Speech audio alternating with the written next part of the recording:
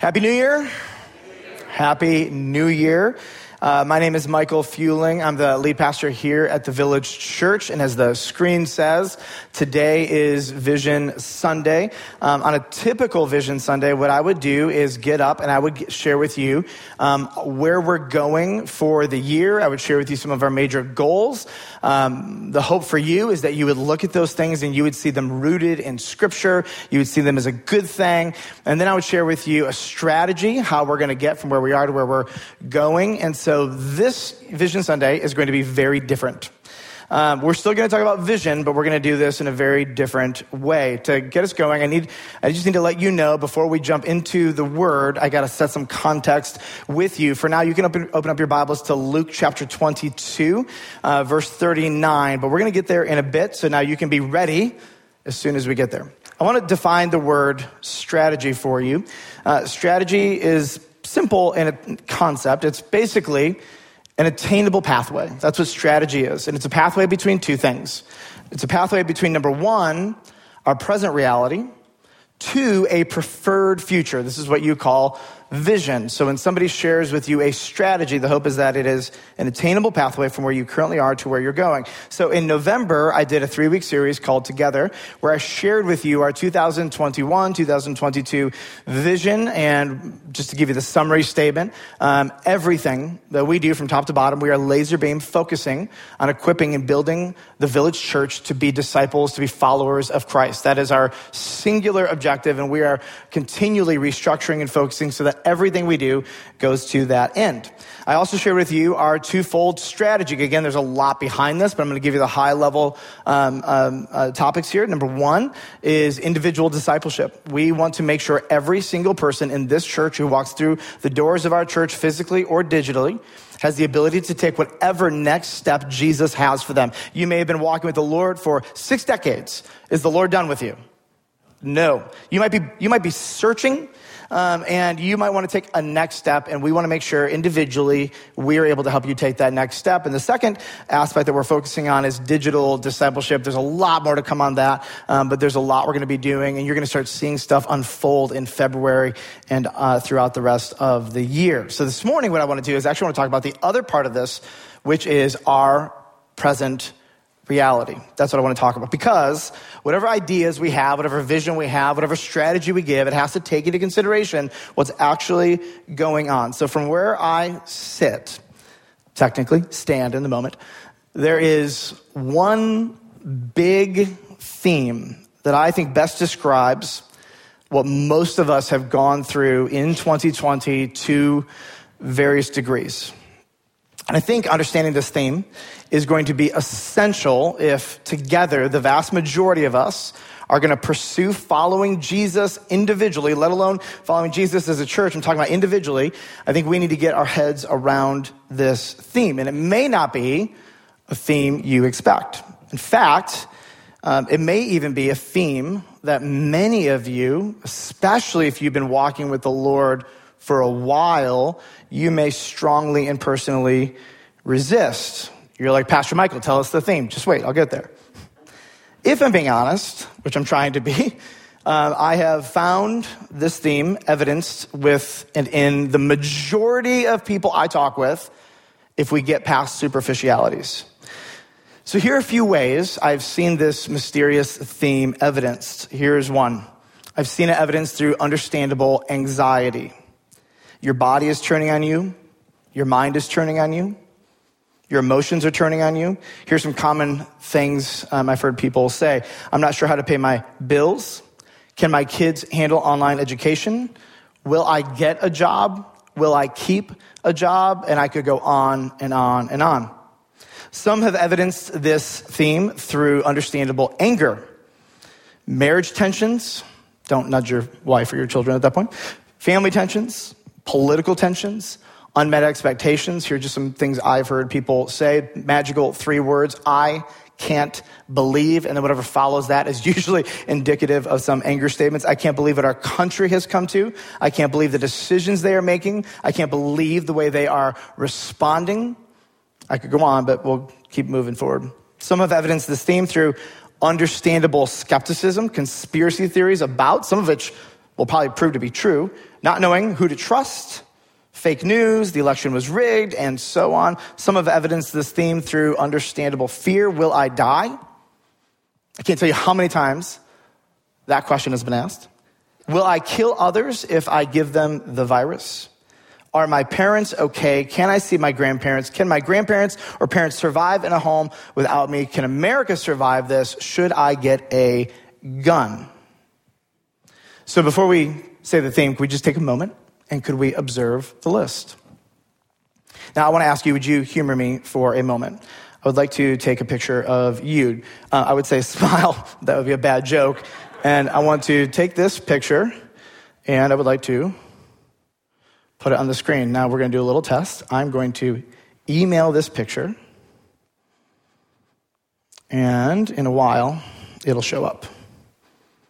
You're like, Michael, is this really going to work? I believe it will. All right.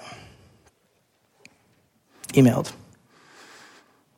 So what if 1 year ago today, I stood here and told you that almost everyone I know, even the entire world, would be experiencing the highest levels in recent history of global anxiety, anger, skepticism, fear? What would you conclude if I stood here a year ago and said the world is going to experience these on levels they've never experienced before? What would you conclude happened? Something big and something bad. Now, whatever you define the big bad, has something big happened? You can affirm something big has happened. And has something bad happened? The answer is, oh, for sure. Actually, multiple and repeated big and bad things have happened, and it has been relentless. Anybody feel that way? One thing after another. Okay, so what if 1 year ago I told you that church was going to look like this picture? Now, is it ready? I believe it is. 3. It's going to be a long countdown. 2. No, Holly's got it. There we go. If you told me a year ago, everybody would be in masks, people were not allowed to be more than 6 feet together unless they're part of a family unit, this would be max capacity in a service. If I were to go back into the kids wing, there would be no kids ministry this morning in there. And even when there was, there wouldn't be more than 20 or 30 kids on a given Sunday morning. And it would only be in one service. Would you assume that something big and something bad has happened? All right, now to the theme that I have observed. And as you see the theme on the screen, yes, it is spelled right. Trauma. It's become overwhelmingly apparent that whatever strategy and vision we have, that if collectively and individually we don't actually face this in our own personal lives, your discipleship of Jesus will be massively stunted. So I need to take a moment, to prep us for Luke 22, I need to actually take a moment and just give you a little bit of an overview so we are on the same page of what trauma is. Number one, trauma is a spectrum. For most of you, you have not experienced what we call big T trauma in 2020. You've experienced a series of little t traumas. So the human mind has a breaking point, and this is the point where you are not equipped to deal with something peacefully and skillfully. It's this point where you kind of stop functioning well or semi-well. So when you think about a breaking point, you think about maybe a fracture, right? A hairline fracture can apparently happen after numerous small traumatic events to a certain part of the body, and eventually little cracks start to form. And if you have a hairline fracture, what do? You eventually go to the doctor and they'll give you a plan. Sometimes you have these events where in just a singular moment, something breaks. And in that moment, what you do is you go to the emergency room, and God willing, you'll be in and out in a day, and they'll have a good plan for you to recover. You'll get a cast, maybe some other things, therapy, etc. There are bigger moments where maybe you're in a car accident and you have multiple breaks and you end up staying in the hospital for long periods of times. These are just different levels, metaphorically speaking, of physical trauma compared to psychological trauma. Some events, they're just so powerful in your life, these are the big T traumas, that you just stop working. Your body reacts, your mind and your body stop working together, and this is very real. And there have been a handful of you, even in this room, who have had big T traumas in 2020. Some traumatic events, though, they're smaller. And it's like, okay, that's a big deal, but I can deal with it. But then another thing happens, and then another thing happens. And then the domino effect of these, and you have one small T trauma after another. Now, here's the deal. You are designed to deal with trauma. We are durable creatures, are we not? We can overcome most anything. I think that human beings are amazing. We're made in the image of God. We are overcomers. But there does get to a point where small T trauma after small T trauma and thing after thing after thing accumulates and small fractures begin to happen. And if I'm being honest, what I am watching in almost everyone I talk to is the accumulation of small T traumas. And here's the deal. You don't even know when it's happening.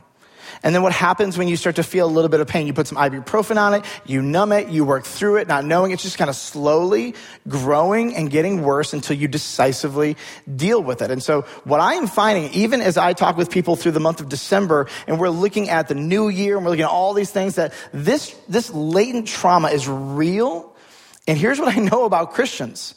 Even though the Christian and Jewish history is so amazing at facing difficulty and grief and trauma head on, like we are supposed to be and historically have been some of the best at this. Modern day American evangelical Christians, we stink at sadness, grief, trauma, all of the above when it comes to anything but our physical bodies. So second, trauma is a result of unexpected and severe loss. Here's one definition that I appreciate. Psychological trauma is a result of one or more distressing events which caused overwhelming amounts of stress that exceeded the person's ability to cope. Now, most of you in this room, you're like, I'm awesome. I'm coping. And your spouse is like, no, you're not. No, you're not. Your children are like, you're not okay, Dad. Mom, you're not okay.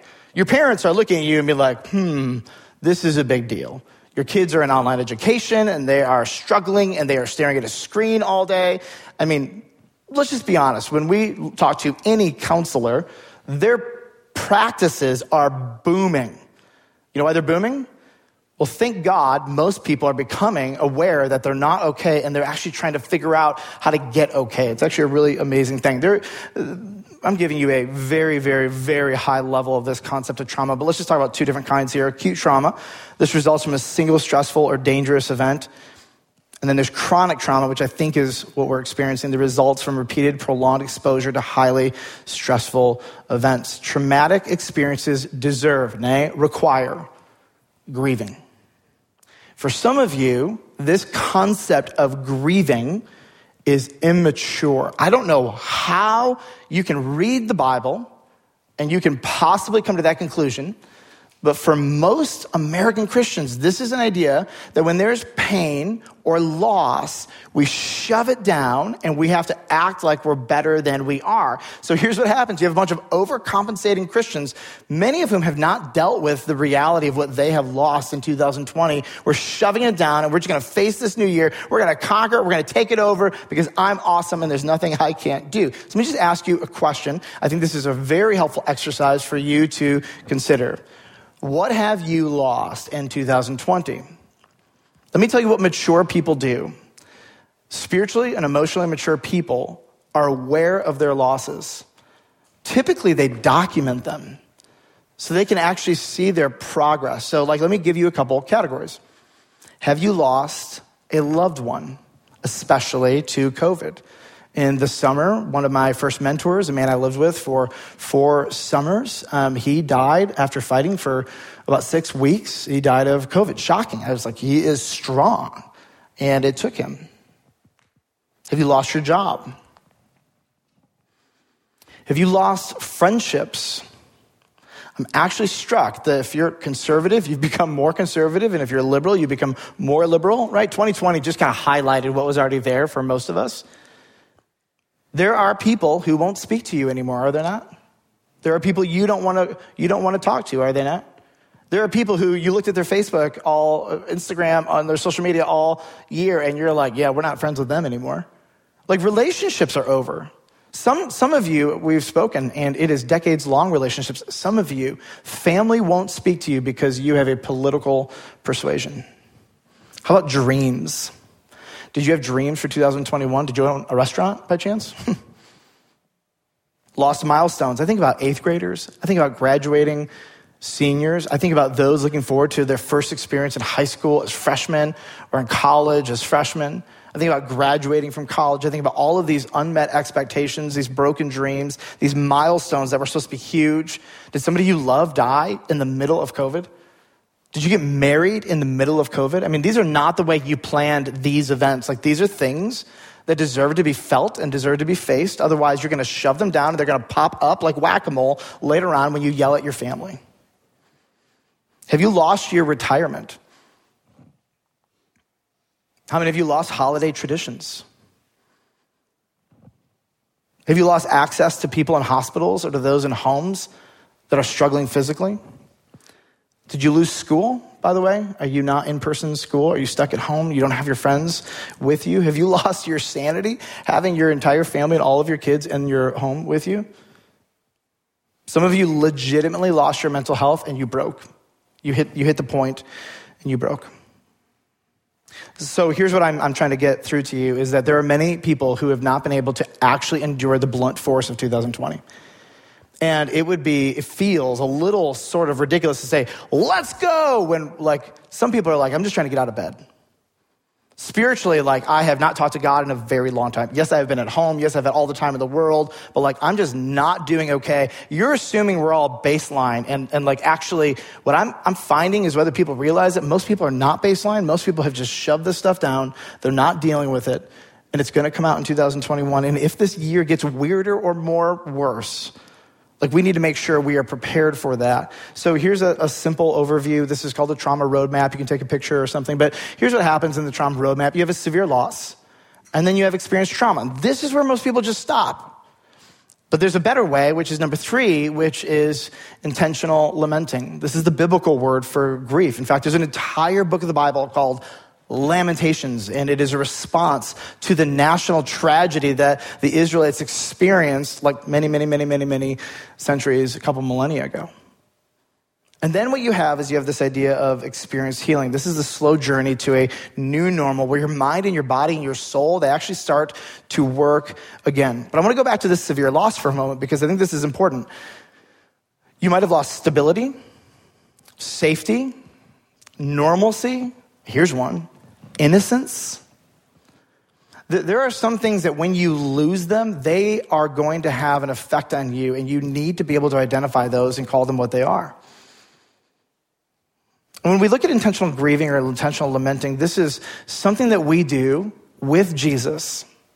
This is not something we do on our own, all by ourselves. This is something that we do on purpose. So Michael, this is church. Why are you talking? Why you spent 20 minutes talking about trauma? Open up your Bible. Let me just say a couple things. Number 1, Jesus cares about you individually, and at any moment, no matter what you're going through, he loves you. He is engaged with you. He cares about you, and he is ministering to you personally through his Spirit, through his word, and through the church, and so many other ways. And if Jesus cares for you in those moments, I think I should care for you as well, and we should care for one another in those moments as well. And I have a sneaking suspicion. You've heard me say this. Why are we talking about this? Because I have a hunch that 2021 may have some challenges lying ahead of us. I am not a prophet, let me be clear. I don't know what they are, and I'm not hinting at anything. I don't have some secret knowledge, as you know. I'm just watching the kind of trajectory of the news and life and saying, I think this is going to be an interesting year. Anybody agree on that one? It's going to be interesting. All right, Luke chapter 22. Jesus is experiencing and he is facing the emotional weight of the cross that he is about to endure. Most of you are never going to know the wrath of God. Praise God. You will never experience it. And Jesus is preparing his mind and his body and his soul to face and to endure the greatest outpouring of the wrath of God in human history. And he's going to do it on his body and his soul and his emotions. Verse 39, we're in the Garden of Gethsemane, and he came out and he went, as was his custom, to the Mount of Olives. This was a place where he would go to pray, and the disciples followed him. So what I'm going to actually do is I'm going to read one of the verses, explain it, but I'm going to stop after each verse. I want you to notice whatever's about to happen, Jesus is allowing his disciples to go with him and to watch him. Verse 40 says, when he came to the place, he said to them, pray that you may not enter into temptation. Why is Jesus saying for them to pray for themselves? Because here's simply why. They're about to face their greatest test of faith.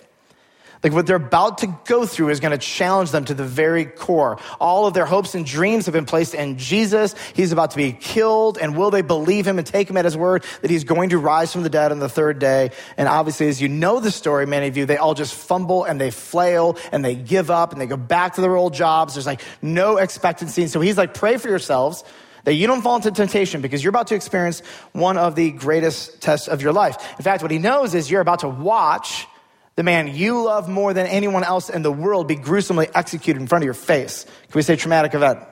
Yes. So he withdrew from them about a stone's throw and he knelt down and prayed.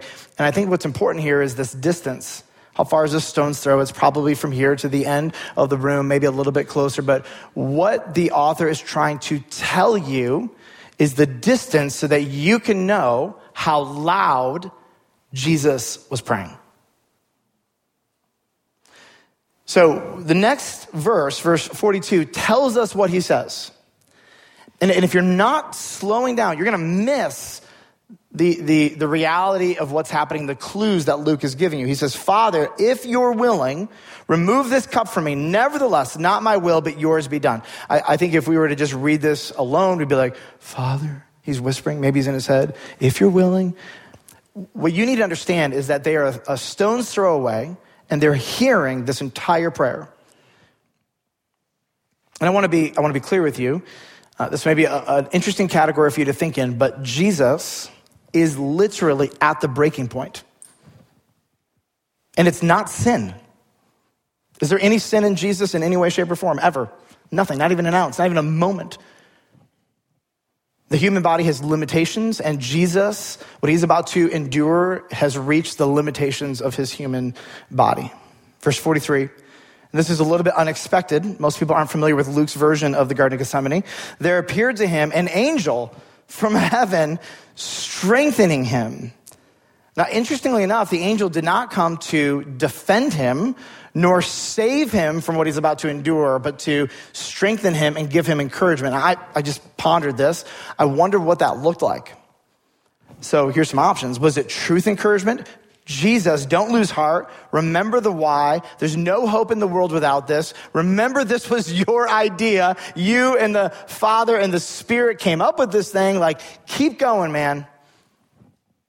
Maybe it's spiritual encouragement. Does the angel have some sort of power to brighten the soul of a person? Possibly. Maybe it's physical encouragement. Maybe the angel brought Jesus food or water. Maybe it was all of the above. Here's what we know. Jesus is depleted. Verse 44, in case you're wondering if this is presumptuous, it goes on, and being in agony, he prayed more earnestly. In fact, we learn from the other Gospels that he prayed 3 times, went before the Lord, the stone's throw away, pleading with his Father. And I think this is an incredible, beautiful illustration for that Jesus is teaching us. First of all, it is good and holy to grieve. Second, grieving is not done alone. He does this with people before his heavenly Father. And third, he's teaching these disciples that your heavenly Father actually wants to hear all the parts of your life, the good, the bad, the ugly. Like your Father is attentive to everything going on in your life. Now watch what happens in the rest of verse 44. His body now gives out, and his sweat became like great drops of blood falling down to the ground. So this is a dangerous condition known as, and I always mess this up, but hematidrosis. Did I get it? Did I get it, Connie? Julie? Yes. Hematidrosis. There we go. I can spell it. I can see it. Hematidrosis. This is blood in one's perspiration caused by extreme anguish or physical pain. Subcutaneous capillaries dilate, they burst, mingling blood and sweat. In Mark, here's what Jesus says. Mark 14:34. This is Mark's account. Jesus says to the disciples, "My soul is very sorrowful, even to death." And as he says this, there is blood coming out of his sweat glands. So it's interesting because some people find it offensive that Jesus was experiencing some sort of trauma and his physical body got to a breaking point. But the Garden of Gethsemane is nothing short of the full humanity of Jesus on display. And never once in any picture of the humanity of Jesus is his deity ever diminished in any way, shape, or form. He is fully God and fully man who laid aside the privileges of deity and took on the limitations of the human body. And here in this moment, he is experiencing some of these limitations. Was Jesus immune to trauma? The answer is no. Can Jesus identify with your small t or big T trauma? And the answer is absolutely. Could we agree that the cross is a 10 out of 10 traumatic experience? Like, can we all be on the same page with that one? Like, there's probably nothing worse than the full weight of the wrath of God being poured out on your body, soul, and emotions when you're innocent especially. And it's your heavenly Father. Now turn with me in your Bibles to the Old Testament, Isaiah chapter 53. I want you to go back with me. I do want you to look at these words. If you do have a Bible in front of you, please open it up. I want you to see these words. I want you to actually, if you're willing, to go back and just spend some time pondering Isaiah 53. If you have experienced at all anything in 2020 that maybe you've just shoved it under the rug, you haven't dealt with, right? This is a really beautiful text. So we're going to start in verse 2. This is speaking of Jesus. This is a prophetic word 700 years before the Messiah, before Jesus is born. It says he grew up before him like a young plant. He's innocent and like a root out of dry ground, durable. He had no form or majesty that we should look at him, no beauty that we should desire him. He's generally unremarkable. So what happens to this unremarkable, innocent, durable plant? Verse 3 gives us just an insight into the general experience of his adulthood, culminating in his crucifixion. He was despised. Jesus was rejected by men. And this is interesting because this is not simply referencing Jesus' experience on the cross. This is referencing Jesus' general adult experience. He was a man of sorrows, acquainted with grief. And as one from whom men hide their faces, he was despised and we esteemed him not. Now it moves up to the cross. Verse 4, surely he has borne our griefs, and surely he has carried our sorrows. Yet we esteemed him stricken, smitten by God, and afflicted. Now it is easy to make the cross exclusively and solely about sin and Jesus paying the price for your transgressions, infractions, sin, iniquities against God. And is that true? Did Jesus go to the cross to decisively deal with your sin and with my sin? On the count of three, everybody say yes. 1, 2, 3, yes. And something happened on the cross where it wasn't just the things that we did, but Jesus also went to the cross for the things done to us. It's tricky because when you place your faith in Christ, the Bible is just so clear. Your sins are forgiven. Legally, you are right with God. You are justified. You are forgiven. It is permanent. There's nothing you can do to undo it. And that is real. But do you still have sin in you? Did Jesus come to take away your sin? Yes. Then why do I still have sin? Did Jesus come to heal you and to bear your sorrows and your grief? Yes. Well, then why do I still have sorrow and grief? Because there's this interesting thing where on the one hand, like these things are real. They are pointing us to something in the future. And they're also pointing us on a trajectory that is really meaningful. Yes, you're legally forgiven, but you're still dealing with sin now. But I am going to be with you and I'm going to make you more and more into my image and likeness throughout the rest of your life until you're dead. Am I going to heal you of all of your grief and sorrows? When you get to heaven, will there be no pain and no sorrow forevermore, right? Yes. And right now you're still experiencing it, but here's what I'm going to do. I'm going to be with you and I'm going to walk you through this. And I'm going to help you find healing and new normals until the point where you are dead, and then we will eradicate all sorrow, grief, weeping, tears from the face of the earth once and for all and forevermore. And so what Isaiah is doing with pain and with grief and with sorrows is very similar to what Jesus did with sin. He is making a declaration that our God is going to actually walk us through this and then bring us to the day where they are decisively done and gone forevermore at the second coming of Jesus Christ. Now, I want to go to some so whats.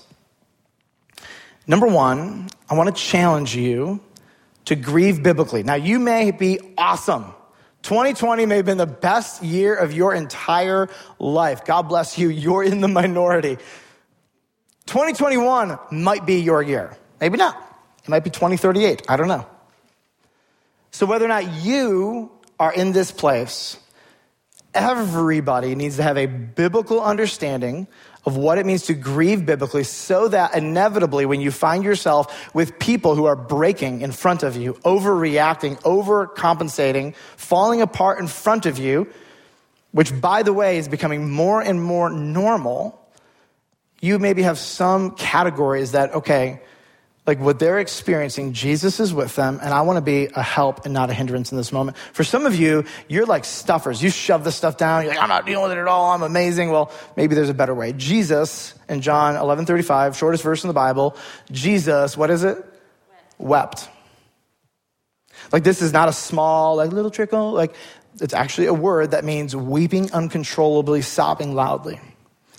In Matthew chapter 5, verse 4, Jesus himself says, blessed are those who mourn, for they shall be comforted. Like actually lamenting or grieving or mourning, there's a blessing for those who engage it. So a couple things for you. Number one, Christians grieve something specific. This idea of general victimhood, where I don't really give vocabulary to what I'm grieving, that's not how we do this. When you have a broken bone, do you just be like, oh, my bones are broken? No. You identify which one it is, and you set a plan based on what specifically is broken and how bad it's broken. In the same way, this idea of generally like, I'm just going to grieve everything, we are actually a disciplined, focused group of people. This is why actually making lists and writing things down is important. We serve a God who is a planner and a list maker, so I would encourage you to agree with God and document some of the things. But we grieve something specific, and even though this takes time to think through this, it's worth it. Number two, Christians always grieve with a trajectory. Our trajectory is hope and healing in Jesus. So this idea that when I intentionally go to God with my grief, with my losses, with the things that are now no longer going to happen because of something somebody else did or something that happened in my life, I go before the Lord, and I go before the Lord with confident expectation that all the junk that I'm feeling, all the hopelessness, all the low emotions, I have confidence that Jesus is inevitably going to renew my soul. So I'm not going there to just throw it all out there. I'm actually going with intentionality because I'm going to the one who renews. Number three, Christians grieve with a plan. Get advice, read a book. Maybe you need professional counseling from a Christian that you trust doctrinally. And this is one of my favorite ones. We actually set time limits to our grief. Did you know that that's biblical? That the Jewish people would they would grieve for periods of time, and they would emote, if you will. They would get it all out. They would cry and scream and wail and heap dust on their heads and wear sackcloth and ashes, which is really uncomfortable. And what they would actually do is this whole process of setting time limits on things, and they would grieve with intentionality. Now, at the end of their time of grieving, is the pain gone? It's not the point. The point is that life still beckons us. Grief is not a loop that we get stuck in forever and ever. We focus on it, and even though the pain is still with us, we ask God to give us the energy and the power to actually carry on with the life in front of us. And then we give God all glory. Whatever healing he does, we just reflect how good he has been to us, how beautiful of a healer Jesus is in our lives. There was a time where I lost something very significant in my life. It was a grief that was deep. So what I had done, and I'd gotten some counsel, what I'd done is I had asked a couple friends, how long do you think I should really mourn the loss of this thing? And people said different things, and I chose a 4-month period of mourning. Now, that doesn't mean I just was a bum and sat there and did nothing. I actually had a hat, and I would wear the hat everywhere, and it was my mourning hat. And some people inevitably would come to me and say, why is Michael wearing the hat all the time? Or to my wife, and she'd be like, he's grieving. And they'd be like, what? But at the end of the 4 months, I went to Matt Soul's house and took this hat and I burned it in the fire. Was I still sad? Yep. Am I still sad? Yep. Has Jesus brought really amazing renewal and healing in my life over the last 10 years? Yep. Has God been faithful? Yep. Does it still hurt? Yep. Is that going to come back and haunt me? Am I going to all of a sudden find like whack-a-mole? I push it down here and it pops up over here. I don't think so, because I went through professional Christian counseling. I brought my friends before me. I set a regular time with the Lord. I documented my processes. I grieved intentionally, and it was one of the most healing periods of time in my life. Now, I'm a pastor. Pastors shouldn't be hurt. They shouldn't be sad. They shouldn't experience loss. All things are under God's control. I'm sorry. I don't care who you are. I don't care what you're going through. Humans have limitations, and if Jesus can hit a breaking point, you and I can hit a breaking point. Now, again, some of you are like, Pastor Michael, I'm fine. Why are we talking about this? I'm amazing. Good. I'm so glad you are. You might not be, and I guarantee you people around you are not. Number 2, so what? Let others wrestle. God is sovereign is so true, but can also be one of the most dismissive things that we say. Psalm 56:8, here's what the psalmist says. Talking to God, he's in pain. He says, you, God, have kept count of my tossings. Like you're watching. Every time I toss in bed, you are so aware you can count how many times I've done it. You put my tears in your bottle. Are they not in your book? If God cares, should you care if someone you love is struggling and wrestling and trying to figure out how to cope with this last year? Absolutely. But what if what they're going through just seems so ridiculous and small to you? It might be. You might have an incredibly high durable ability, whatever. Most people, we're just learning. They have not had the inherent durability to make it through this year okay. It doesn't mean they're the worst they can be. It just means that most people are not working at baseline. So can I just free you for a moment? Can I give you some things that just take you off the hook of a couple things? Here's one. You can't fix anybody. Can I get a big amen on this one? Right? You can't save your kids. You can't fix your spouse. You can't fix anybody. So release yourself from that. If you try to fix them, you're probably going to break them a little bit more, to be honest. You can't make it right. Whatever was done, whatever happened, there's nothing anybody in this room is going to do that's going to make 2020 okay again. It is what it is. It's in the history books. It has happened. All that went with it, and then that individually in each one of your lives, it has been its thing. But you can make it harder or easier depending on how big of a jerk you are to people and how small you treat them and how trite you talk to them. Let me just free you. You cannot do what only Jesus can do. This is, by the way, the story of my preaching. I get up, I give words, I give God's word, explain some things, and I'm like, okay, God, that's all you. I cannot be Jesus. I can't be the Spirit. I can only do the things he asked me to do, and that is my limitation. What happens after the words go into your ears and you and the Spirit and your will work together, out of my control completely. And I've got good news for you. You can't do the things only Jesus can do. Can you be the healer in someone's life? No way. Can you point them to the healer? Absolutely. Can you encourage them? Listen, I just think you need to pause. Can we just maybe listen to this message? Can we connect you to a Christian counselor? Can we have you sit down with a pastor? Something needs to shift here because whatever's going on internally, everything's rumbling around and it's just not okay. But I want you to know I'm okay with that. I just want to help you, and I don't want to make it worse. So what can we do to point you to Jesus and get you the help that you need? Christians stink at trauma. I really think we can do better. Mostly by just talking less. Number 3, be hopeful. Spiritual healing is very real through Jesus. It's a very real thing. I have watched so many of you in this room, be brought to the dumps.